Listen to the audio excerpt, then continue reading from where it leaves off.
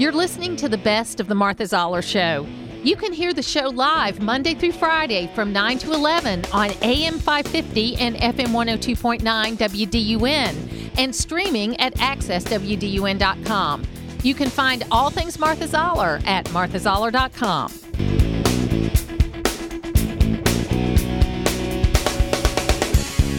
We have a Republican House with a Democratic Senate and a Democratic White House. I think it is a victory for Republicans. I think it is a good first step. It is the Martha Zoller Show. That was Representative Buddy Carter from the 1st District. With a very different point of view is our own Congressman Andrew Clyde, who is in leadership in the House of Representatives, but there's a lot of opinions today. Andrew Clyde, first of all, thank you so much for being available at short notice. Thank you. Absolutely, Martha. Pleasure to be on with you. So tell us the good, the bad, and the ugly as far as the debt ceiling deal. Well, I will tell you that it's called the Fiscal Responsibility Act, but in my opinion, there's nothing responsible about it. Okay, one of the most egregious things it does is it increases the debt ceiling to an unlimited level. There is no limit to it whatsoever. It's only limited by date, which is January 1, 2025. So it allows the administration, Congress, to spend as much as they possibly can until January 1, 2025, and that's going to be somewhere in the $4 trillion plus dollars. And to have that kind of an unlimited ability to spend is incredibly dangerous. You know, just in February of this year, February 1, Speaker McCarthy now said that the greatest threat to America is our debt. If the greatest threat to America is our debt, if that's true, and he's been saying that for a very long time, and I agree with him in that, then we have just exponentially increased the greatest threat to America here. So that's number one. That's why this is not a good deal. It's a very bad deal. It says we're spending less than we did. Well, there's a potentially $12 billion savings, but we're going to trade that for $4 trillion in debt. That's not good. And then the rescissions that we're talking about here, we're only getting COVID money back. Really, that's it. And that's $28 billion. The IRS piece that's in here is smoke and mirrors. You know, the IRS was given an $80 billion advance appropriation. That means, and it's good until 2031, so literally 9 more years. Taking $1.4 billion off of that $80 billion is going to have no effect whatsoever. They can spend all $80 billion this year. Well, actually, if this goes through, it would be $78.6 billion. They could spend that literally tomorrow if they wanted to. So instead of getting 87,000 IRS agents, they might get 86,000 IRS agents. It will make no difference whatsoever. And then the pay-go, pay as you go, that little section in this bill. And I have read this bill, Martha. It's 99 pages long. I have read this bill. But that pay-go section, where it says that, if the administration wants to, spend X amount of dollars on this, they have to cut X amount of dollars on that, okay, to stay within budget. What's not mentioned is it can be completely waived, 100% waived by the director of the OMB, and for reasons that cannot be challenged. So it's worthless. The pay-go is absolutely worthless. Have you spoken to the speaker? Have I spoken to the speaker? Right. I have. I was on the call on Saturday night. Okay. There are some. Sorry. There are some of us that are going to speak to him at 10 o'clock this morning. But other than that, no. I didn't get to speak to him Saturday night on the phone call. Okay. But I've spoken to a number of others. Okay, so the bill has now been crafted, correct? It's 99 pages. You're better than I am. Correct. I'm only about halfway through. So you're better than I am. You got all the way through.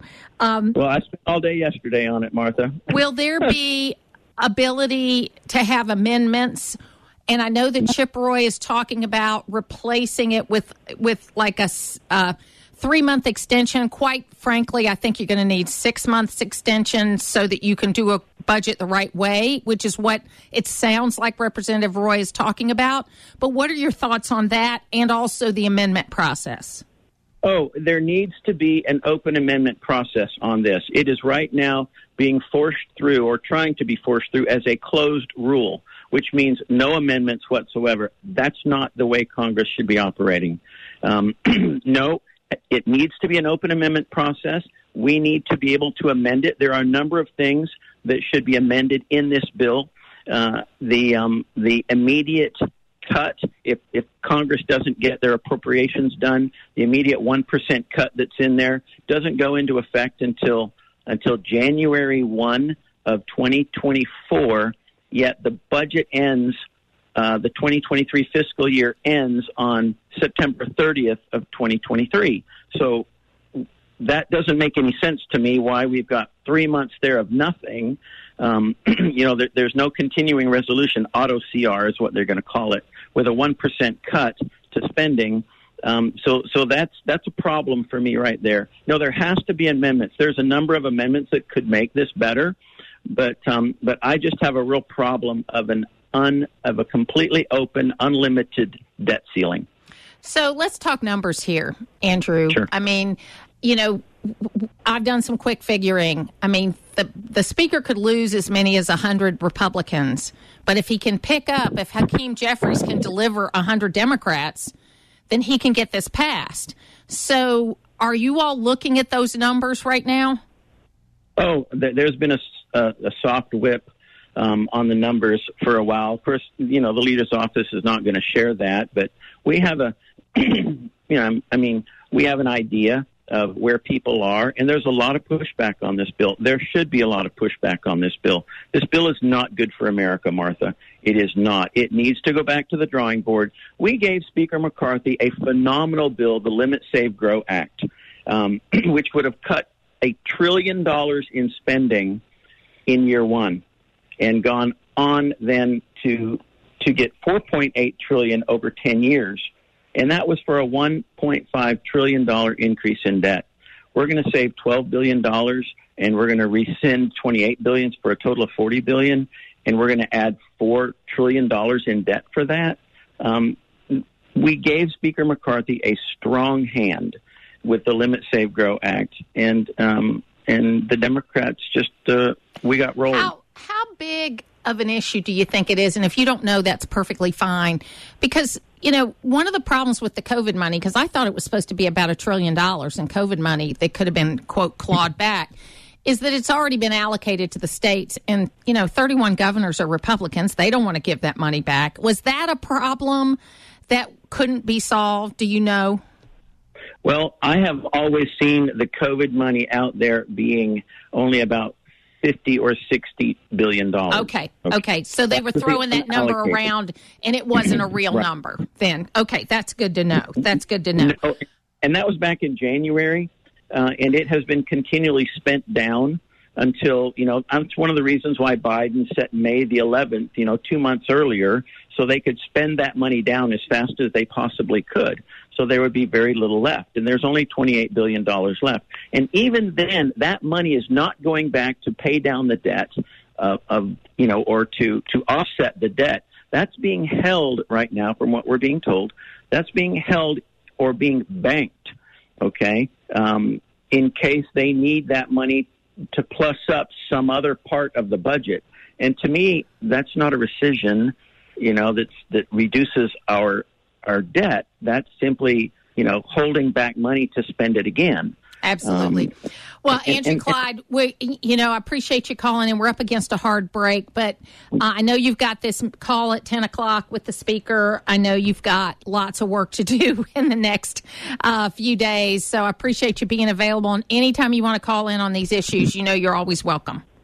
Thank you, Martha. I appreciate the time. It's where North Georgia comes to talk. It's the Martha Zoller Show on AM 550 and FM 102.9 WDUN.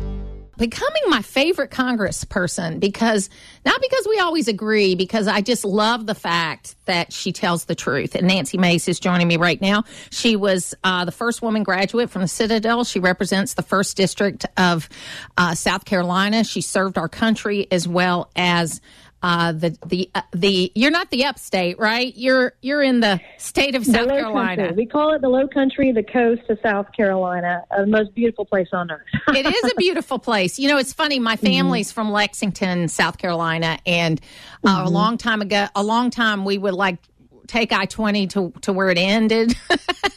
And that's as far as we would go. But but I love South Carolina, and it's got a great place in my heart. That's for sure. Okay. So we got this deal going, and you have been very vocal about the fact that you're not going to vote for it. And you were pretty quick about coming out and saying so. You know the arguments. There's a 5-vote majority in the House. We don't have the Senate. We don't have the presidency. Tell folks what your thought process is for saying no. Well, first of all, I want people to know, and you mentioned it in your intro, I am the first woman to graduate from the Citadel, the Military College of South Carolina, where we were taught that a cadet doesn't lie, cheat, or steal, nor tolerate those who do. And I am not going to lie to South Carolinians or to the American people about what this bill does or does not do. I took the time Sunday night to read the bill. I was up until midnight, got up at 4 a.m. Monday morning to read it again to make sure that I clearly understood what was going on. And what this bill does is add $4 trillion of debt over the next 2 years.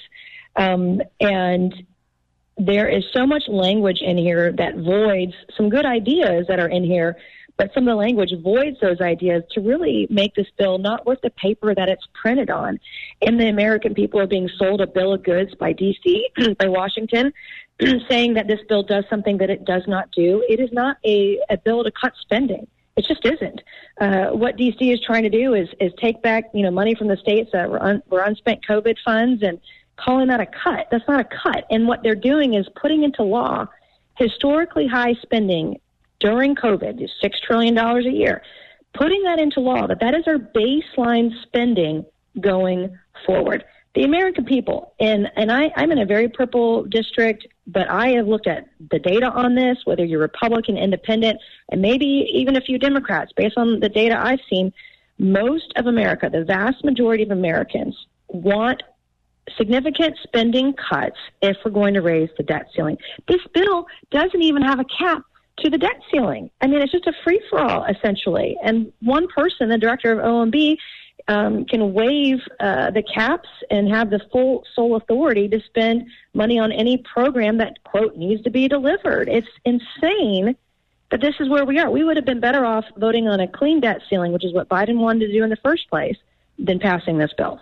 So at the beginning of this, I said they're going to figure out some way to suspend the debt limit until after the election, which is what they ended up doing. Yep. And one thing that concerns me about this is that, people do say they want spending cuts, and they do say they don't want more taxes. I mean, and that is one thing that is not in this bill, which is good. But I think that when it comes right down to it, people are not as educated as they should be about where this is and what we need to do. Former Governor Sonny Perdue said, he was able to manage through the recession, the Great Recession in 2008, because there were, quote, pots of money all over the place in state government that hadn't been spent, and he was able to find all of them. I think there's that in the federal budget. So let's say we get through this 100%. Vote. This vote's going to happen today. It's probably going to pass. I don't know what's going to ultimately happen. But we get past today, how do we get responsible with the budget? It's not just about spending cuts, Representative Mace. It's about managing the budget on regular order. Right. And that would be through, they're banking on the appropriations process to manage spending. But the problem with that is that this bill is only binding for the next 2 years. We may have a new president in 2 years, a different Congress, a different Senate. We don't know where we're going to be in 2 years. So you can't bank on this plan cutting the deficit or cutting spending over the next 6 or 10 years, because that's just a hope, a dream, and a prayer. Nothing in here is statutory to that degree. in this thing. And that's why, I call it, it's just a shell game with the American taxpayers. And the other thing that a lot of people don't know, so you can manage, spending through the appropriations, the regular order of the appropriations process. But one thing that does happen around here is that there are, quote, emergencies. It might be a legitimate emergency like a hurricane or a war or, market stabilization, et cetera. And then they use emergency supplemental bills to get around any kind of spending caps. And so, and this bill would allow for that. And so that, it's complicated. It's not easy to get. But I think when you talk about the baseline spending is at COVID level spending, $6 trillion, not pre-COVID levels at $4.5 trillion. That and actually, you could balance the budget on that. I mean, I think our revenues this year are going to be about $4.2 trillion. So that's at least over time. In the neighborhood. Over time. Yeah. Yeah. And the other thing is, the left is gloating here. We fund every progressive program that the president wanted. We pay for it in this bill. It's here. It's in there. And we saw a lot of folks in the administration gloating about it yesterday. We saw the director of OMB recognize she has this singular sole authority to waive any of these caps, to spend the money on, quote, advancing Biden's progressive agenda. That is what she said yesterday. And then the Congressional Budget Office last night came out with their scoring that says how a bill shakes up, how much it's going to cost taxpayers, et cetera. Come to find out, we're also going to be adding people to welfare, government welfare with this bill. I mean, I'm sort of beside myself. I'm about as jaded as I've ever been in the brief time I've been here. I don't think I've been more disappointed than I am today. It didn't have to be this way.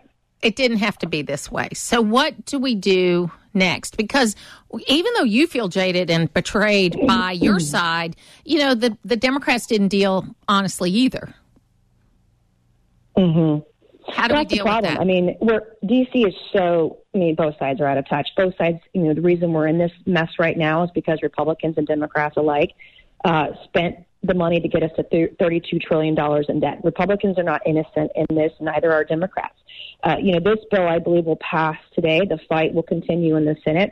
Senator Rand Paul already has a bill to replace this one that would actually take us back to pre-COVID spending levels, which is where I believe we need to be. It can be done, but it means that you can't waste money. Yeah. I mean, let's just take, you got 52% of federal employees that aren't showing up to work. I mean, we got empty buildings up here in D.C. where people are just not showing up to work. Let's get rid of those folks first. I mean, there's just, you look at, there are contracts at the Pentagon that are extremely wasteful. The Pentagon, in some cases, pays 10 times what they should for different services and products. And, there's so much that we could be doing that's thoughtful and responsible, but D.C. did what D.C. does. They put D.C. math together. They waited until the last minute, the 11th hour, to create this emergency situation like they always do. Does this weaken Speaker McCarthy? What's that? Does this weaken Speaker McCarthy? Well, this weekend, we're going to pass the bill today. It goes this. Oh, I'm sorry. Does this weekend, not weekend? Weekend. Yeah, sorry. Yes. Does this weekend? I think that it hurts the conference. I know that there are folks that feel like they were betrayed, and it can be emotional at times. We had a healthy debate in conference last night, but I can't express how deeply disappointed I am. And we were told things. We were told we gutted the IRS. Well, I read the bill. We didn't gut the IRS. I mean, it's not in the bill. And, we were told things that I believe were not truthful, or at least at the very least misleading. And I'm not going to mislead the American people. I'm not going to mislead my constituents back home in South Carolina. I'm going to tell the truth always. And I read the bill, and when I read the bill, I got angry. And that's when I put out yesterday morning, 18 tweets or something, just trying to summarize some of the major components of the bill and why I would be voting against it. And I'm encouraging all of my colleagues today, read the bill so you actually know what you're voting on, what you're signing your kids and your grandkids up for, because we shouldn't be doing this. Absolutely. Yes, Thank you, Nancy. Appreciate it very much. Thank you. It's local radio, and that's why you're listening. It's the Martha Zoller Show on AM 550 and FM 102.9 WDUN. And joining me right now is Representative Buddy Carter from the 1st District of Georgia. And, a number of your colleagues from Georgia are are saying no to this deal.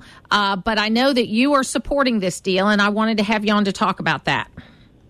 Well, I appreciate that, Martha. And yes, I am aware that there are a number of my delegation members, my fellow delegation members, who are voting no on it. I am voting yes. I believe it is a good first step in bringing back financial sanity to Washington, D.C. Is it the end all? No.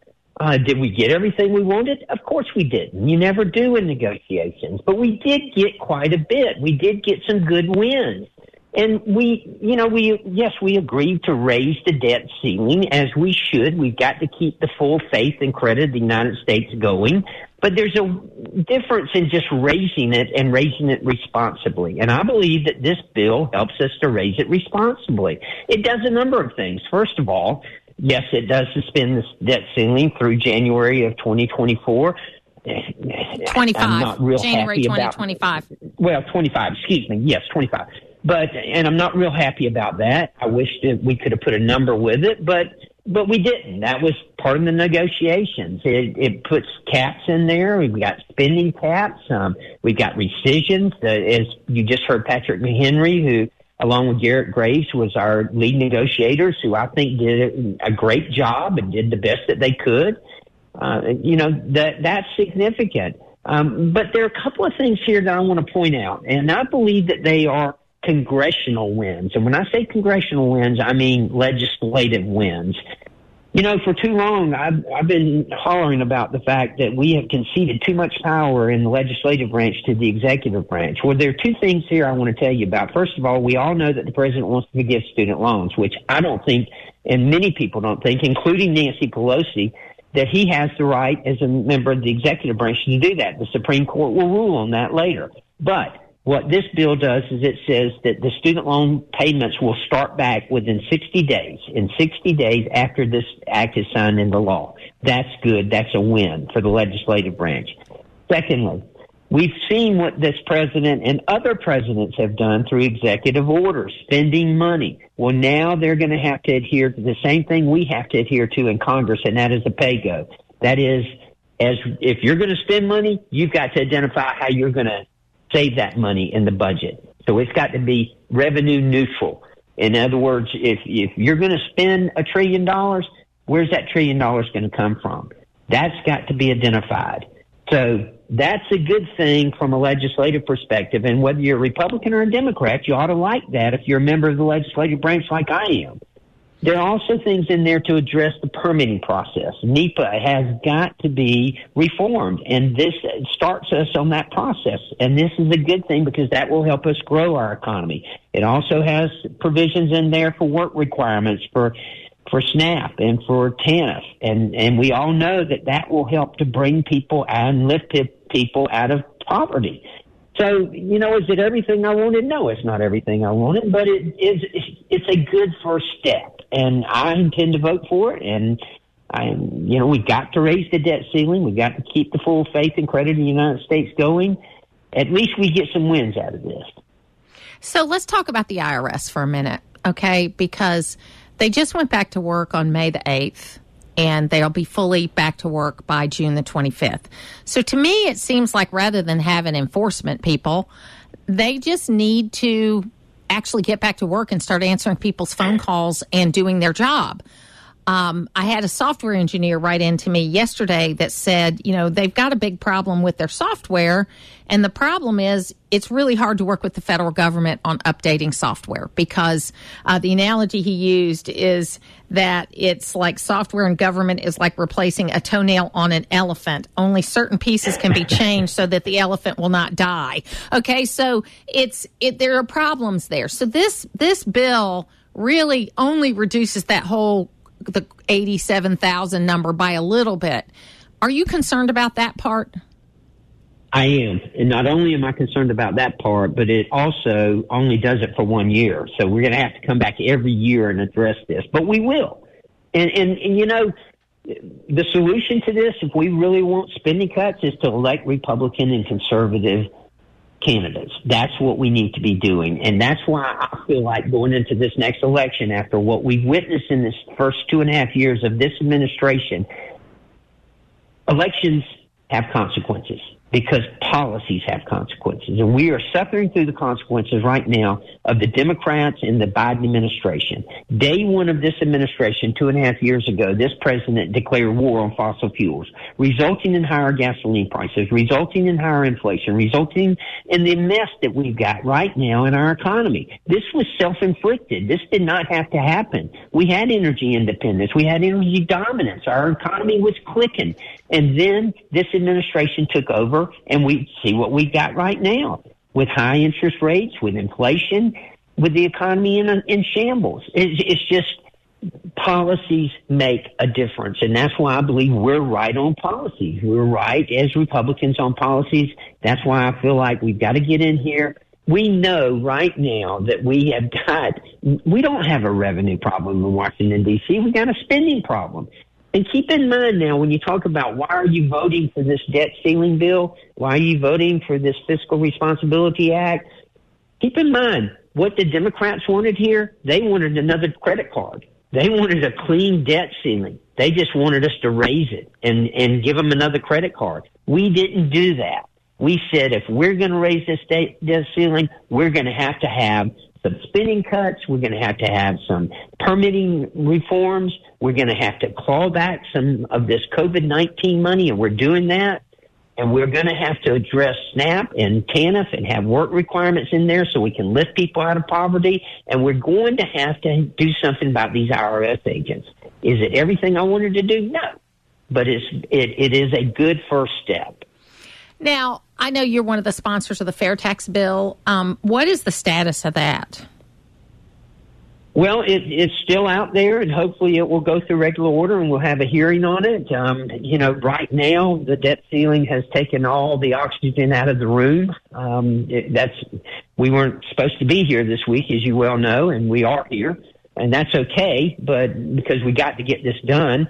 But right now, that has really, even the budget process, we had hoped that we would have a budget by now. I'm on the budget committee, but we've had to pause on that in order to pay closer attention to the debt ceiling. So it's still out there. The fair tax is still out there, and I think it's going to get its day and be heard.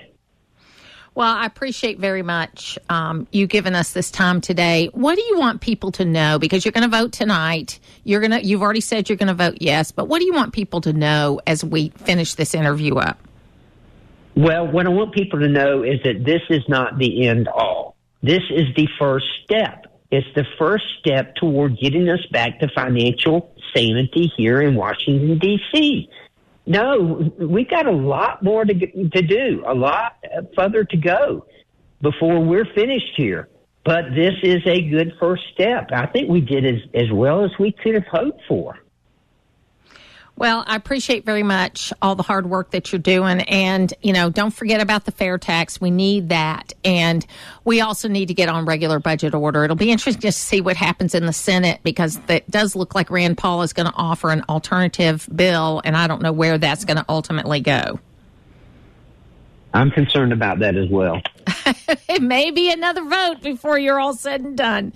Congressman Buddy Carter. May never get back home. That's right. You'll never get back home. But Congressman Buddy Carter, thank you so much for being with us today and always being available. Thank you, Martha. Putting the talk in news talk. It's the Martha Zoller Show on AM 550 and FM 102.9 WDUN. It is the Martha Zoller Show. 1 million men and women have given their lives in defense of the freedom of this country since we were started. And we need to remember that. And it shouldn't just be a Memorial Day or a Veterans Day. It should be every day. And no, I can't solve every problem that a veteran has. I can't solve every problem. I do my best. I know I get a lot. Sometimes I get involved with veterans issues, and, they get so mad at me because I can't solve the problem. And, it makes me feel like sometimes I don't want to get involved anymore. But then I hear my dad in my head telling me the stories of when he was a POW and when he served. And so I will always try to help. I am not always successful, and that is difficult for me. But it is something that we need to deal with. And when we deal with families, we have to understand that, that there's more than just those that died. There's the family that's left behind. Every day is Memorial Day for them. Then there is also all of the men, women, children that are affected by committing ourselves to war. And if we are not going to fight to win, we should not put boots on the ground, because there is a great cost to that. And we've got to get back to fighting until there is victory if we are going to go to war. And I do believe we hurt that by doing these one-year deployments and having the leadership change every year. We have created this cycle of wars that are 1 year at a time. And we need to get back to what we did in World War I and World War II, where you were deployed until you were finished. And then the people that were in charge were motivated to fight to win, to have a goal to win, and to know what victory is, which is you destroy your enemy to the point that they surrender. That is what victory is. And if you're not willing to do that, you should not commit troops. Let's go to the phones at 770-535-2911 and talk to Tom in Lula. Hey, Tom, how you doing? A little better now, Martha. That was just powerful what you just said. And last year you indulged me with reciting. And one of the lines was, "Don't take us home until we've won." So thank you for what you just said. But before you said that, I called to say thank you to the VFW post. I think it was 7220 in Habersham County, where I attended with my wife a service yesterday. And I tell you what, Tom, you are cutting in and out really poorly, so we're going to put you back on hold.